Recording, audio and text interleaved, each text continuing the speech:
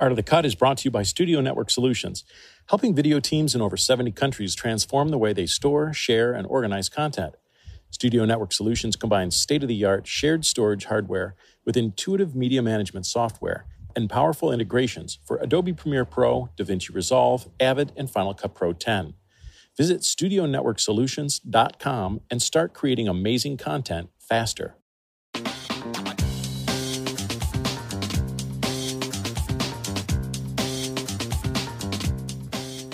Hello, and welcome to the Art of the Cut podcast. I'm Steve Hulfish. I'm a feature film editor and discuss the art and craft of film editing with my colleagues in film and TV. In this podcast, I'm talking to Mdhamiri Nkemi. Mdhamiri has recently cut 2 feature films drawing critical acclaim in the UK, The Last Tree and Blue Story. His unique approach has also led to editing on the UK series The Pale Horse, which is based on Agatha Christie's novel of the same name. Today, we discuss how he got started in editing and the unique aspects of editing both The Last Tree and Blue Story. I was just looking at your IMDb page. You have more projects done than anybody that's 60 years old. Yeah, I guess I just got into it when I was really young and then just said yes to a lot of things. Yeah, which is really great. I mean, it's just a good opportunity to just work with a lot of different kinds of people. So that's fantastic. It goes to something that I tell people that are wondering, like, how do I break in? How do I get better? I just say you have to sit in the chair and do a lot of work. And that seems exactly like what you've done. Yes, yeah, I fully agree. I think you get the opportunity to make all the mistakes like quite early on. So hopefully you don't make them later down the line. It's my thinking anyway. Exactly. So Blue Story, did that start as a YouTube series? Did you work on the YouTube series? No. So I wasn't involved at all. So the director, Ratman, he'd been making sort of different YouTube series for a while, I think like 6 years ago. And then he eventually later down the line got funding from Paramount to make it as a feature. And then that's when I came on board. So that was the first time I met him. With the variety and range of projects that you do you find a lot of different working styles of how you have to work, either with an assistant, without an assistant, with various types of coverage? Blue Story was kind of the second film I'd done on a professional level, basically, where I had an assistant, and it was done for a studio, and so I'm still kind of working out what my different sort of workflows are. But it's definitely been a case so far of each project has been a totally different kind of system and way of working, and working out that has been the challenge for each project. Ratman, did you that was something a studio put together? How did that relationship start?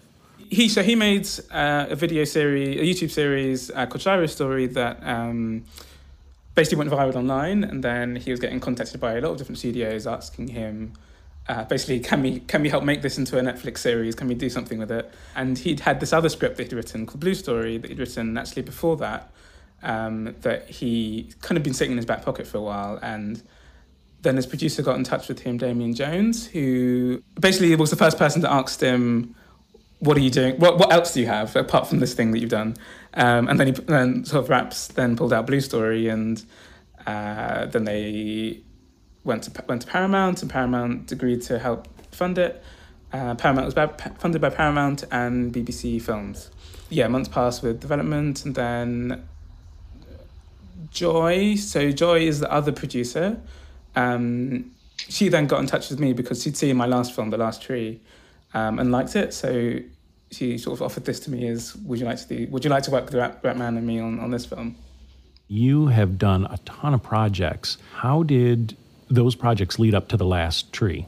Yes, actually, it was a really good combination and collaboration over quite a few years. I met the director actually when I was 17, I think, when I was doing a kind of film courses before I went to university and studied properly. But there was this sort of boot camp film course for 16 to 19-year-olds, and it was the first year they'd started it. And on the course, I met this director, Sho Lamu, he'd just graduated from film school, and he was helping out as a kind of staff mentor person.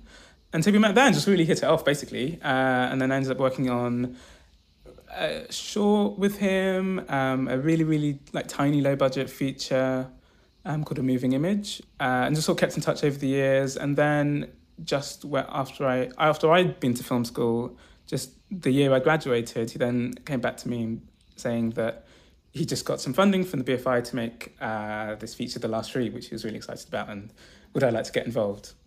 So it's really, really great timing, basically. So, well, it's preparation meets opportunity, right? Yes, completely. Did you ever assist anyone, or have you always been straight into the editor's chair?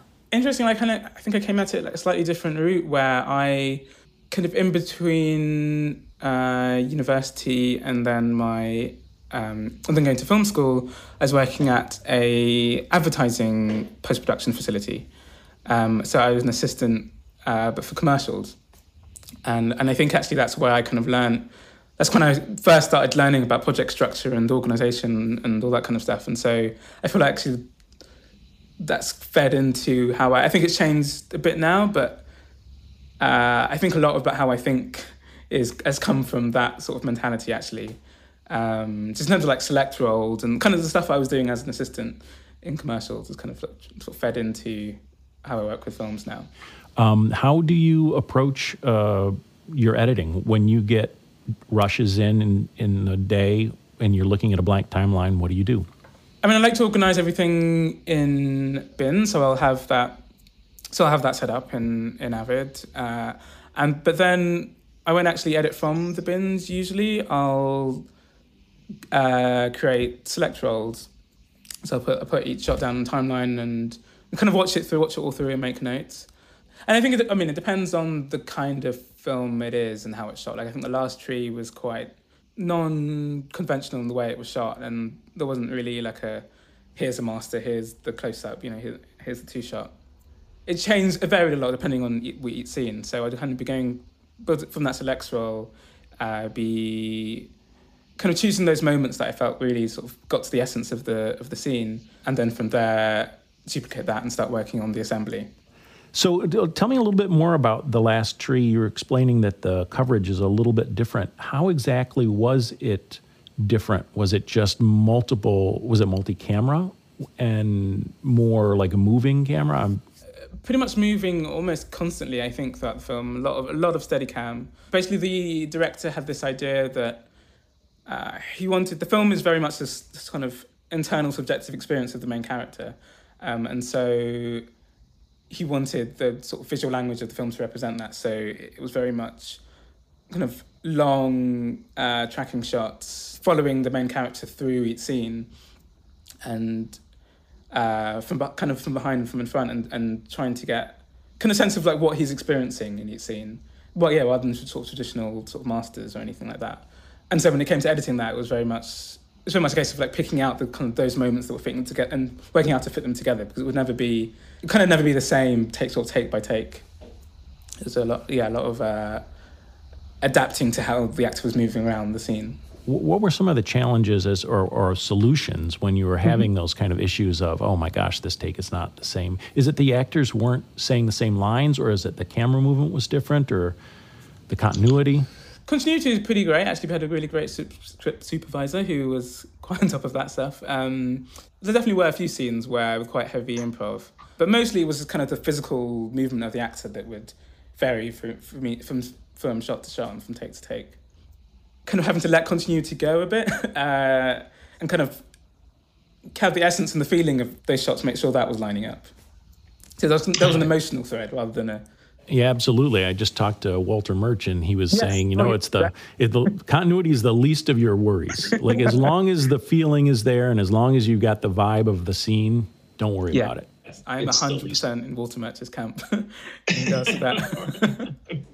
Talk to me a little bit about doing the shorts. You've done a lot of shorts. Are those things that you just want to get in the chair, that you hope to meet a good director? What are the kind of purposes of doing all the shorts that you've done?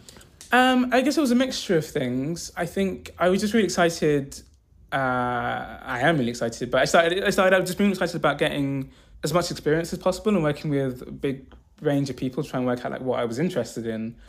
Anytime I heard about anyone directing a short, I'd be like, oh yes, I'll cut it. And so I worked with a lot of first-time directors actually, which I think was really, really useful because aside from the whole technical and creative side of editing, I learned that there's a kind of diplomatic, working with different kinds of people, and how to get the best out of them, and how to get the best out of the film, and what their vision is.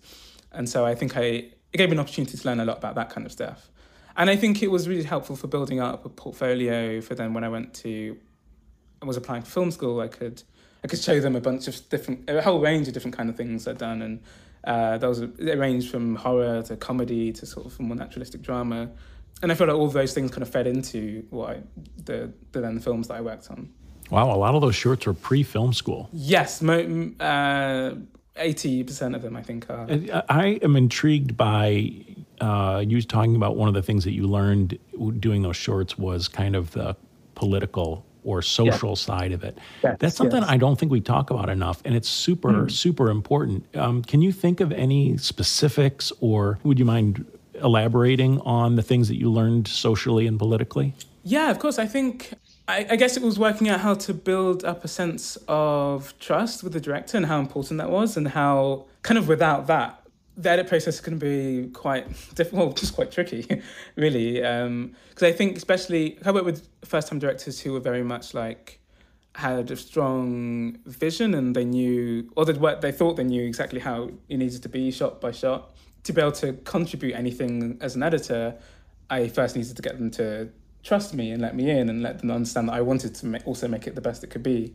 And so then they became open for me to try out stuff and show them and go, how about this way? Or, it might not work at all, but let me just show you this version of it.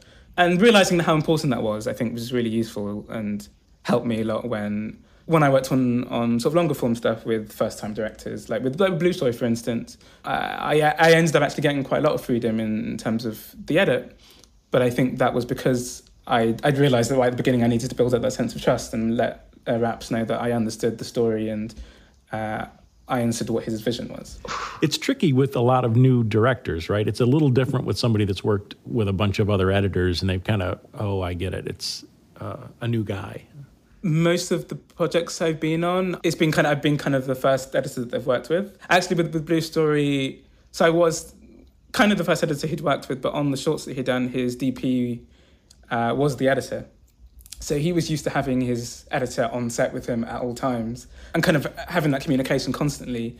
And so for Blue Story, he'd asked for me, we kind of arranged for me to be either sometimes on some days of the shoot, I was literally on set with him. Some days I was in the unit base like a mile away. And so I could, and I was assembling as we were shooting, so I could feed back and let him know, if things weren't working, or if I had any ideas for pickups or anything else we could do. When you are temping stuff, is that something you discuss with the director? Is it something you just get a feel for from the script, and then you say, hey, I really want to, I think this would be great?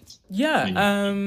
God, I love music. I love using music in the edit. And I really love the sort of relationship with composers. I think the last three in Blue Story were quite different. So with the last tree, we knew the composer was going to be... We were actually kind of hoping he was going to be able to help give us his own temp stuff during the edit, but he was...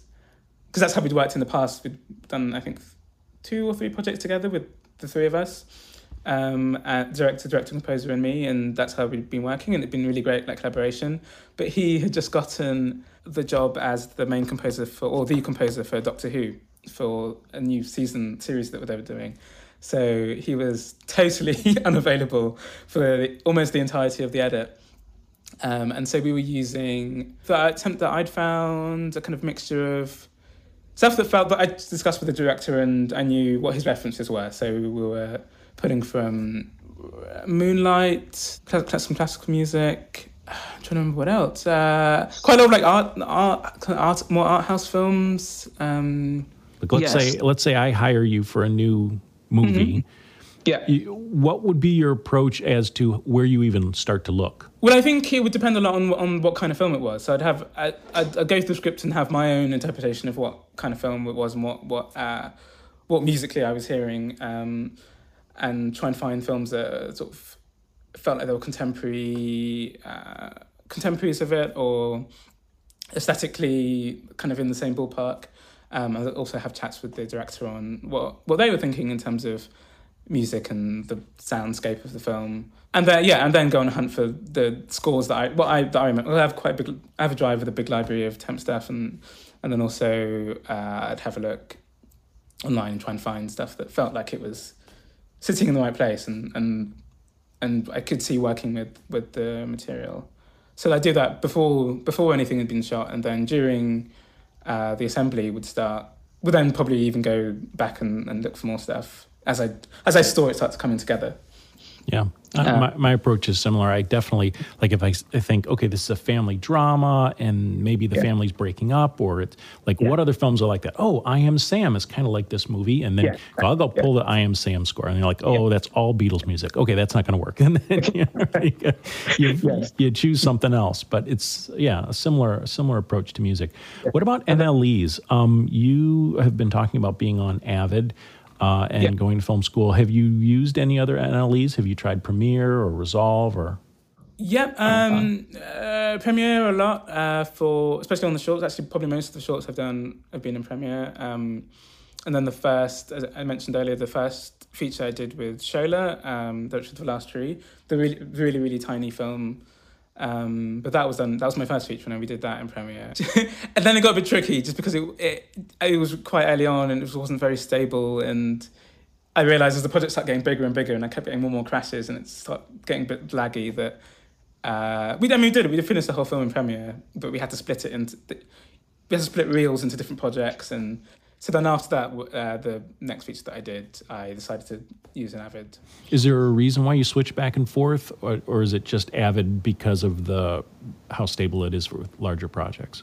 Yeah, well, I think what I prefer about Premiere is its flexibility especially with the other parts of the Adobe suites like Photoshop and After Effects and that kind of stuff, and being able to go back and forth. I find that really, really useful, especially on like short form stuff. Like I just did a commercial where a lot of ended up being quite like, sort of graphic heavy, and we kept switching back and forth between titles in After Effects, and just that flexibility and speed I just wouldn't have been able to do in Avid. Not as easily. But then having that stability and that sense of like stable organization is really useful for long form. I've been listening to a lot of podcasts with directors lately, and they talk about controlling tone as being a really important thing for a director to do. And with some first-time directors, I would think that they might have an issue with that. Is that something that you try to control yourself as an editor as much as you can to help even those tone changes out? I think I try to help as much as possible. I know like with The Last Tree, I was in the unit base. I was there the whole time during the shoot, assembling as we were shooting. And basically I was only like a few hours behind what was being shot, because I was working with my DOT and an assistant, and they were great, and I was getting stuff through quite quickly. And so I was able to quite often feed back to the director on whether I thought tonally something was fitting in with the scenes that they'd shot before, because it was all at least 90% chronological in terms of how they'd shot it. So I could see the scenes before and how they were feeding into that scene, and I could let them know if I'm trying to think of an example. I remember a day, actually it wasn't so much tone, it was more like a technical thing, but I remember a day where they were shooting in a school, outside a school, and it was just really windy, and they weren't sure if they were going to be able to use the scene or whether they needed to find another day to reshoot it. And then I remember the producer and director came back to me and was standing over my shoulder going, is this usable, or do we have to reshoot it? And obviously they're all strapped for time. So I was kind of doing a really, really rough assembly, just like give them the thumbs up or, thumbs down. On those cases where you're trying to cut something together really quickly, what's the key? What do you drop? Do you just say, hey, I'm just going to look at selects? Do you just start with the last take? What do you do when you're trying to cut very fast? I try and look at the last couple of takes. On that specific example, I didn't have script notes at that point, but if I do, then I'd look at what the preferred take is and start from there, and then sort of build up a sense of, just through that, roughly, as when I'm going through the select sequence, building up a sense of what my immediate reaction is for what that journey through the scene might be, and then cut that together and then have a watch, and it'll probably be terrible, but then I'll go, oh, okay, for that bit, maybe I need another option. So then I'll go through the takes just for that shot, or I'll go, we will need the wide here instead, and then I'll look at the other wides. But that will give me a really good sense of what the overall shape of the scene will be, and whether it's working. Right, and if all you're trying to do really is to figure out whether the scene's going to work later, then that's probably good, yeah. Let's face it, we always need more storage for our media and projects, but sometimes just having enough storage isn't enough, because the more you have, the harder it is to find your files. Studio Network Solutions understands that. That's why their EVO shared storage servers provide industry-leading performance for real-time 4K and even 8K editing, and also include an entire suite of features designed to help you organize and manage your media. Each system comes with built-in software, so you search, tag, and preview all of your storage, backup tools, so you always know your media and projects are protected, and integrations for Premiere Pro, DaVinci Resolve, Avid, Final Cut 10, all included for free with your EVO shared storage server. As a special offer for my listeners, you can get up to 10% off of new EVO systems by going to studionetworksolutions.com/AOTC and signing up for an online demo. If you're tired of rummaging through a mountain of drives to find your files, it's time to give your storage an upgrade. So before you add another drive to the pile, visit studionetworksolutions.com/AOTC and discover a better way to store, share, and organize your media. Walter Murch had another great, I don't want to drop names, but hey, when it's Walter Murch, I think it's okay. So he said a great thing to me. I will pass this wisdom on to you. Great. It's not the last take. It's always the second to the last. Oh, hugely, yes. So that's what I meant when I meant look at the last two takes, because I find it's always the second before last. Yeah, what do you think that's about? The directors and the whole team are working up to trying to nail it, and then it works. They have a moment where it just works, and then they go, let's just do one more just to be sure, or now we've got that, let's try another version. But that second to last take is normally always the one that goes in. Yeah, you and Walter Murch, there you go. His take is basically that you get to a peak and then you realize that it's heading the wrong direction and you're like, okay, we're done. But you don't want to say don't print it, because then the actors feel bad. So you say, but now you don't print anything. But it's always the second to the last take, not the last take. Yes. Very interesting. So talking about a little bit about the chance of working with an assistant, for example. What's your take on the politics of an assistant, or what you need to teach an assistant, or how you choose an assistant? Just really interesting for me when doing The Last Tree was that it was the first time that I had an assistant. And it was also the first time my assistant had been an assistant. So we were both together kind of sort of trying to navigate how that relationship works, and what I can and can't ask them to do, and how best they can help me. Well, the relationship kind of started on the shoot, because they were on the shoot with me all the time, and it was slightly less, I think, stressful than if we'd started the edit together and it was all sort of hands on deck immediately. And so it was a little bit more relaxed, because they were only getting rushes every so often, and so we could kind of work out during the shoot what our relationship was going to be like. And so then I kind of sort of built it up as we went along, and I think initially just started asking for just the files the bins to be laid out and that kind of stuff. And then as you went along, I started asking, could you maybe build the selects role for that scene? And then I was asking stuff like, because I like to do a lot of line breaks, I find that really useful.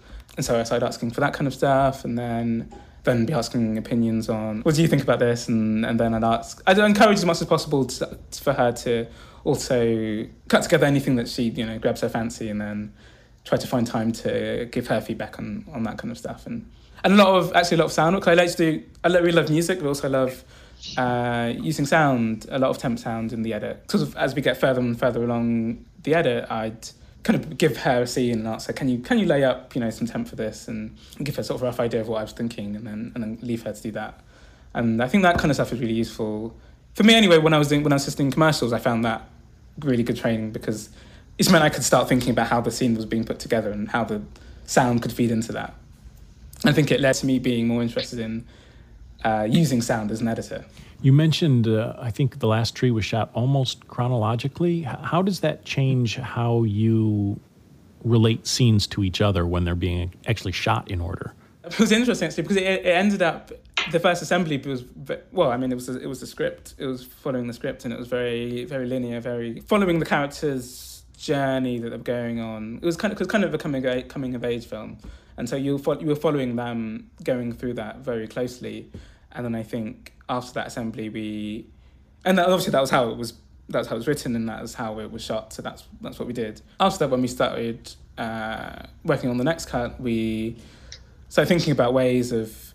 It was then kind of looking at it as a whole, and then going, what were the ways we can actually maybe play around with it a bit more, and trying like flashbacks and flash forwards and that kind of stuff. And the journey happens over quite a big amount of time and space. So the character starts off in like a small part of the countryside in England, and then they move to London, and it's about them trying to really find themselves in a whole new like way of life, and then they end up at the end of the film following their roots back to Nigeria, re-finding themselves there, and so it was about following that journey, but also then seeing if there was ways of teasing where the journey was going to go earlier on. So talk to me a little bit about how the structure changed as you got past your editor's cut. There weren't any like really big structural changes in terms of moving whole sections of the story around. One of the things we had to do was work out, because there's kind of three, like Moonlight in a way, there's like kind of three sections. So there's him as a sort of young child, and then him as a teenager in London, and then him as a teenager in Nigeria. And they're quite sort of separate sections, and it was kind of one of the things we had to do in the edit was work out a way of transitioning that kind of felt, because the director was very keen on making something that felt cool and felt like kind of unique to the story that we were telling. We really were trying to avoid, cutting to black and then going 3 years later. And so it was kind of trying to work out a way of doing that in a way that felt like hadn't been done before.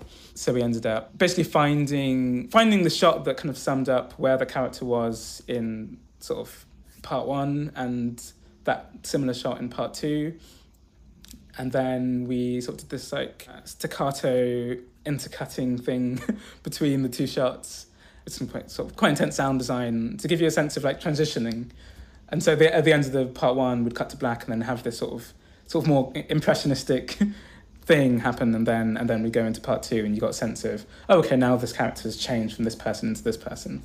And while we're talking about kind of structure and building the whole thing together, when you're editing, especially something that's not shot in order, how quickly do you try to put scenes together, one scene to the next? If you've edited scene 2 and scene 3 isn't for another week and a half, do you instantly try to, as soon as you cut scene 3, do you try to put it next to scene 2, or do you wait?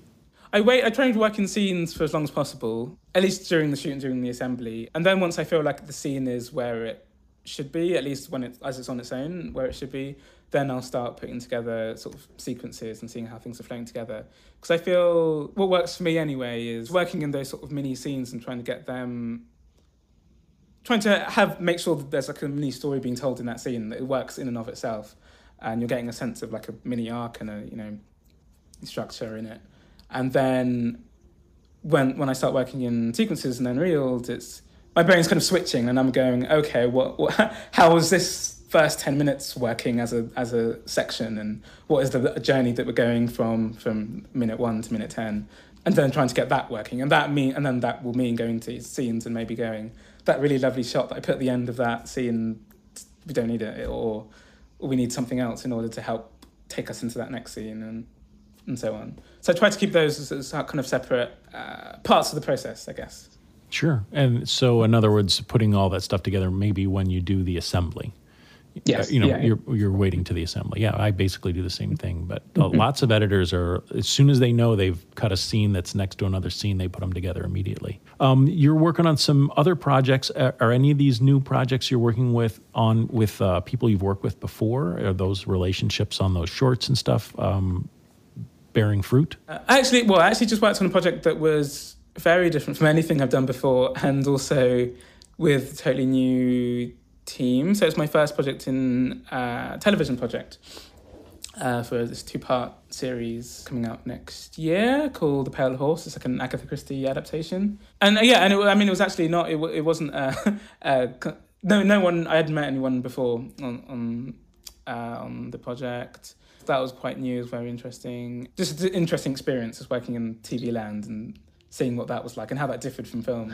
And did it give you a chance to work with other editors and having that social experience of, oh my gosh, it's so nice not to be alone? Yes. So actually, that was my first time. We had, it was two of us, me and Eve. Yeah, it was just like a really sort of collaborative process and working together. And we both, I think, by the end of the project, we'd both had a pass on every scene, I think. So it was just so interesting to see, like, work out like what her style was, what are the kind of things that she's like good at or prefers doing, and how can I complement that? Because I came in after she'd already started, so I was trying to work out like how can I complement, how can I give myself into this in a way that is going to be complementary and not just start becoming a sort of schizophrenic edit.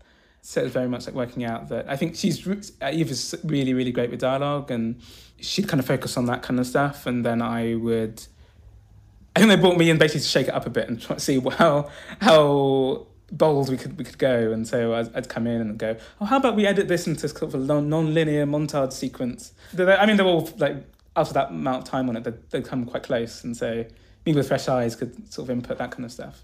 Did you find yourself like trying to deconstruct her sequences and going, oh, that's how she did it? I like yeah, because I think the first thing I do is watch her assemblies and just go, oh, that's really interesting, because I'd not thought of doing it in that way, or she's picked out this moment that I would have used this for, but I think this works better. I think one of the really great things, useful exercises I did at film schools, we'd all, so the 8 of us, 8 editors, and we'd all be given the same rushes for a scene, and then we'd all cut it separately and then watch them all back to back. And it was so fascinating because you'd see 8 different versions of the same thing, and in some cases, quite different versions. And in each one, you'd go, oh, okay, well, I preferred that thing I did in mine, but this whole thing is so great that they've managed to find. And that, sometimes I'd watch it and go, where did they find that shot from? I don't remember seeing that. And just that, sense of each person having a totally different way of looking at things, I think is just, I find really interesting. That's why I really love reading all the articles, because as you say, everyone just does things differently. I did a Avid Master Editors class a couple of years ago, and we did the same thing where we sent rushes to every student, and then when you came to class, everybody had their edit, and we watched them back to back, and it was so interesting to see one, how different they were, but then like certain shots, everyone made the same exact edit. That too, and how some moments will be picked out by everyone because they're just like universally good. And then some bits will be different. How does sound design help you create either a better edit or a more true story, or whatever sound design does for you? Why do you care about sound design? I guess I feel like over the projects I've worked on, I've realised how useful it is as part of storytelling, and how important it is, and how it can actually communicate parts of the story better than the picture, in a way sometimes. And so, and it was actually something I think I also started picking up from when Walter Murch talks about it. I think he obviously, is a sound designer as much as he's an editor and has all that experience. And I kind of sort of made it my sort of goal when I started film school, was the one thing I make sure I do is start working out how to use sound design more in my offlines. And like with something like The Last Tree that is incredibly subjective and internal, it was actually really vital that the sound design was there in the edit, that you could get a sense of all that kind of stuff going on. Because I think without it, if you watch the offline, you go, why is it so experimental? I don't understand, why the shot is doing this thing. But then once the sound there, you go, oh, okay, well, the picture isn't doing it, but that story beat or emotional beat is happening in the sound. And I remember something I feel quite proud of is that we sent it to, so we premiered at Sundance this year. And we were quite up to the deadline in the offline, and we had to send the offline edit with my sort of temp sound design to see if we were going to get into Sundance. Then we got in, which is really great, and then they wrote like a bio of the film on the website, and a lot of it was talking about how interesting the sound design was, and how part of the film's part of the good thing about the film is how interesting, how the subjectivity you get from all the layers of sound design. And I remember reading that going, oh, that's great, that was me. Can you describe for someone who maybe hasn't seen the film what some of those specifics were. Like, how are you saying that you get into the internal headspace or whatever of the character through sound design?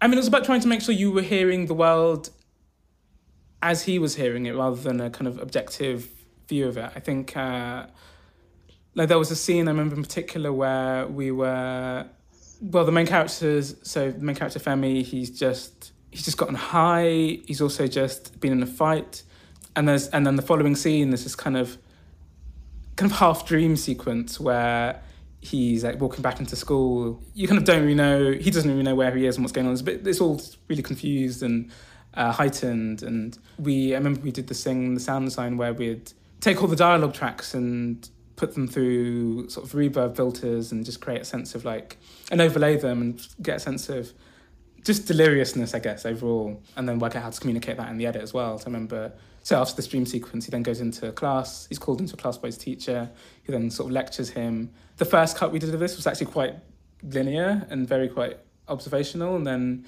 we kept getting notes from our execs being like, this scene, we need to work out how to make it more in his head. How do we see it feel it as he's feeling it? I remember going back to the edit one day and just going, okay, let's just delete the whole scene and go back to the rushes, and then picture-wise, picking those moments that felt like a lot more confused and there was a lot of stuff before the beginning of takes and after the end of takes. It didn't feel as controlled, and it felt a bit sort of loose, and then in the sound design, doing that sort of layering, reverby thing, just try and get a sense of disorientation, and then that kind of building up to a climax over the course of the scene.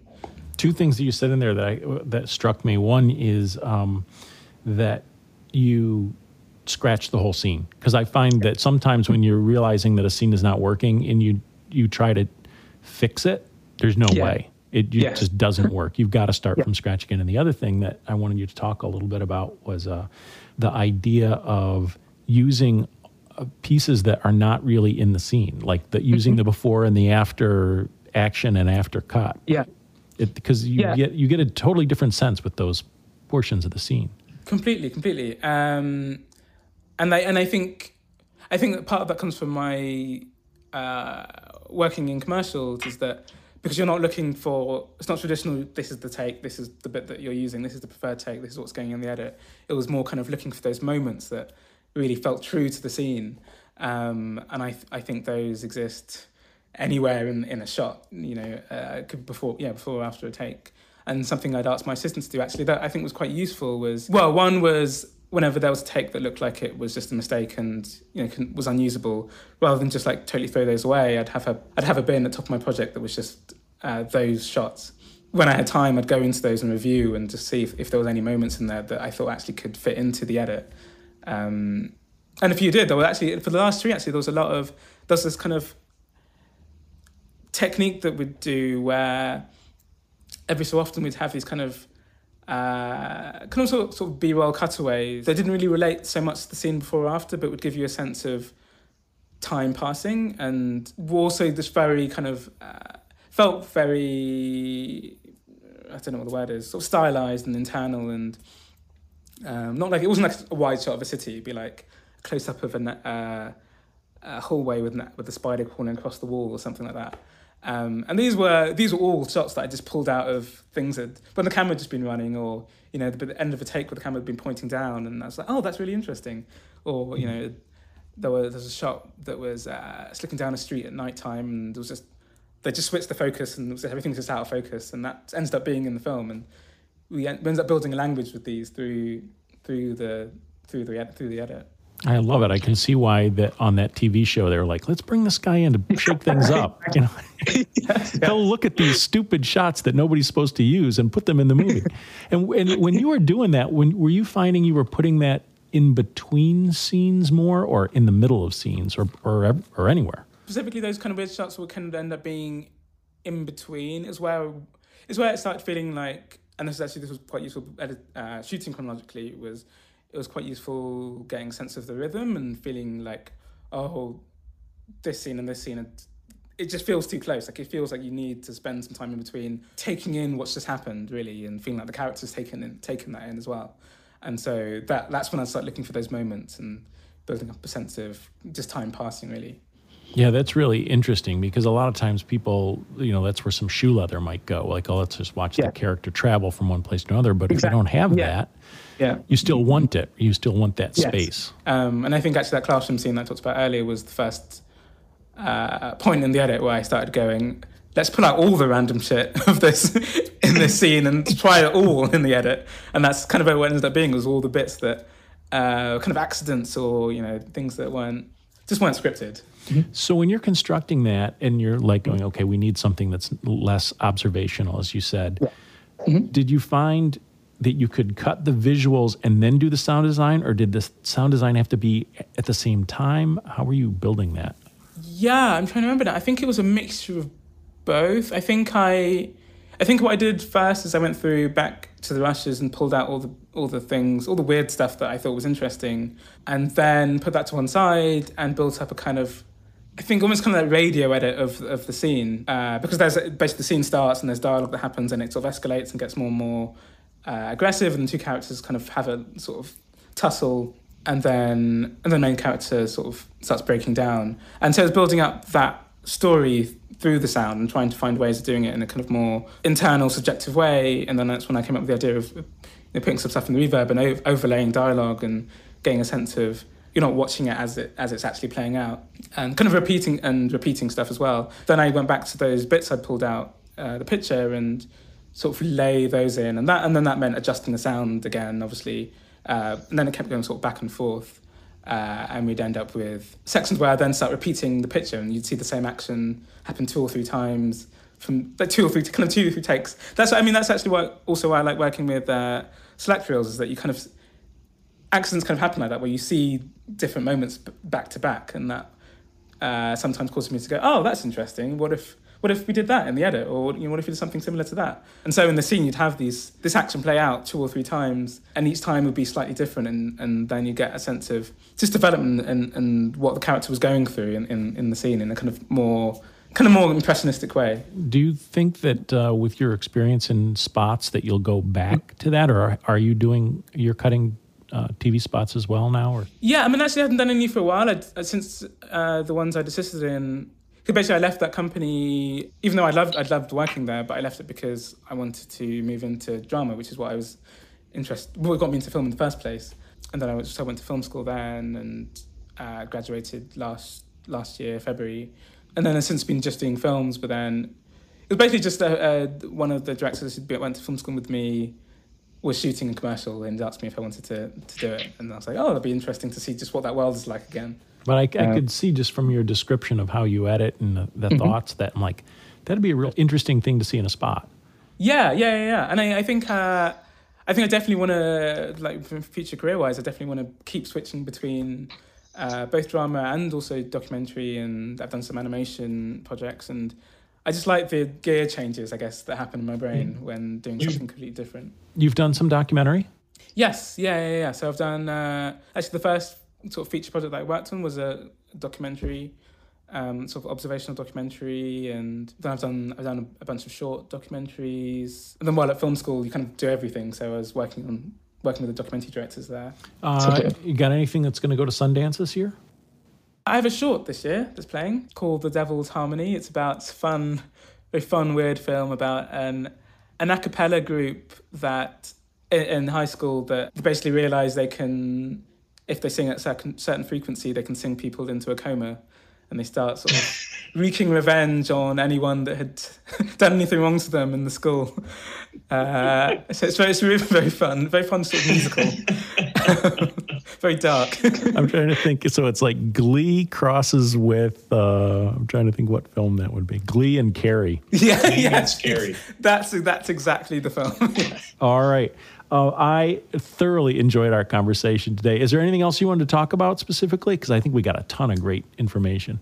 There's one thing with Blue Story that might be quite interesting. Well, it's quite interesting for me as an editor, because basically the director has this style. I don't know if you've seen his shorts he's done online, the video YouTube series. But basically he has a very distinct style where he'll kind of narrate what's happening through rap. It happens less so in the feature than it does in the shorts. But in the shorts, he'll kind of do it almost throughout, and there'll be very few moments where the characters actually speak for themselves. But in the feature, he wanted to kind of move on from that and show that he can actually direct scenes. But then it was very much a kind of almost like one-man Greek chorus where he'd come in. I think it ended up being like roughly every 20 minutes and kind of break down what's been happening and tell you what's going to sort of hint at what's going to come next. It's really fascinating for me as an editor because I'd not had that experience before. But it also became really useful when we had stuff where we had to like shorten the first, I think, 15 minutes of the film and try and condense it into a montage. And I could try out stuff and then go, oh, raps, what if you just said this line here? Then people would get that bit and then you wouldn't need this whole section of dialogue. Or stuff where some things got a bit confusing and we were like, oh, we'll just stop here. We'll build a montage out of some cutaways and we'll get you to explain what's happening. And it will feel totally natural and not kind of not on the nose. It wouldn't feel on the nose because that was the whole style of the film.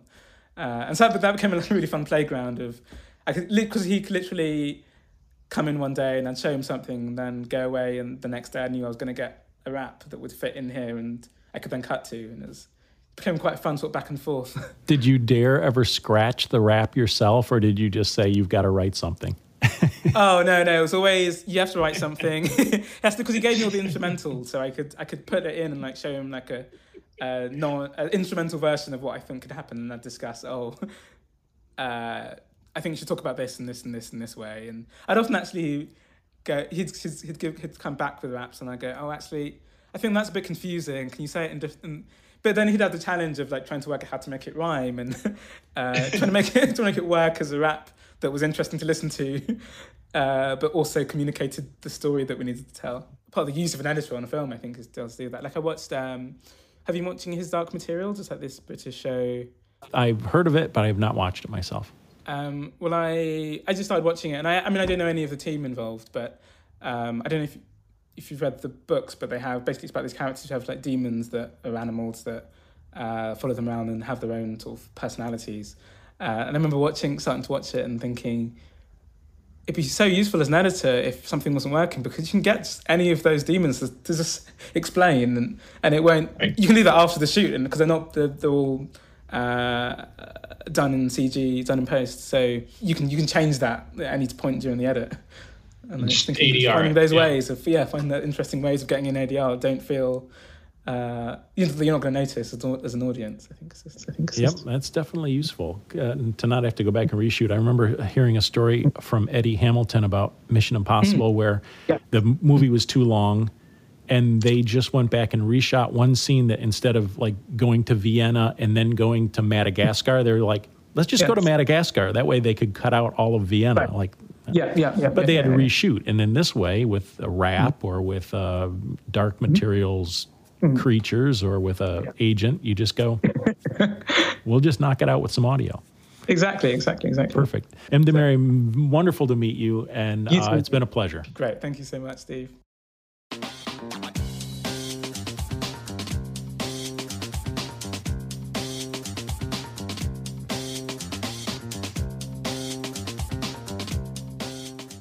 Thanks for listening to the Art of the Cut podcast. Also, check out ProVideoCoalition.com for more than 200 interviews with the world's top editors. Or read the book, Art of the Cut, Conversations with Film and TV Editors for a topic-driven, curated experience. Thanks again to my guest, Mdhamiri Nkemi. I'm Steve Hullfish. If this is a podcast that you got something out of, follow me on Twitter and Instagram at Steve Hullfish. Also, subscribe to this podcast and make sure to tell a filmmaking or film-loving friend.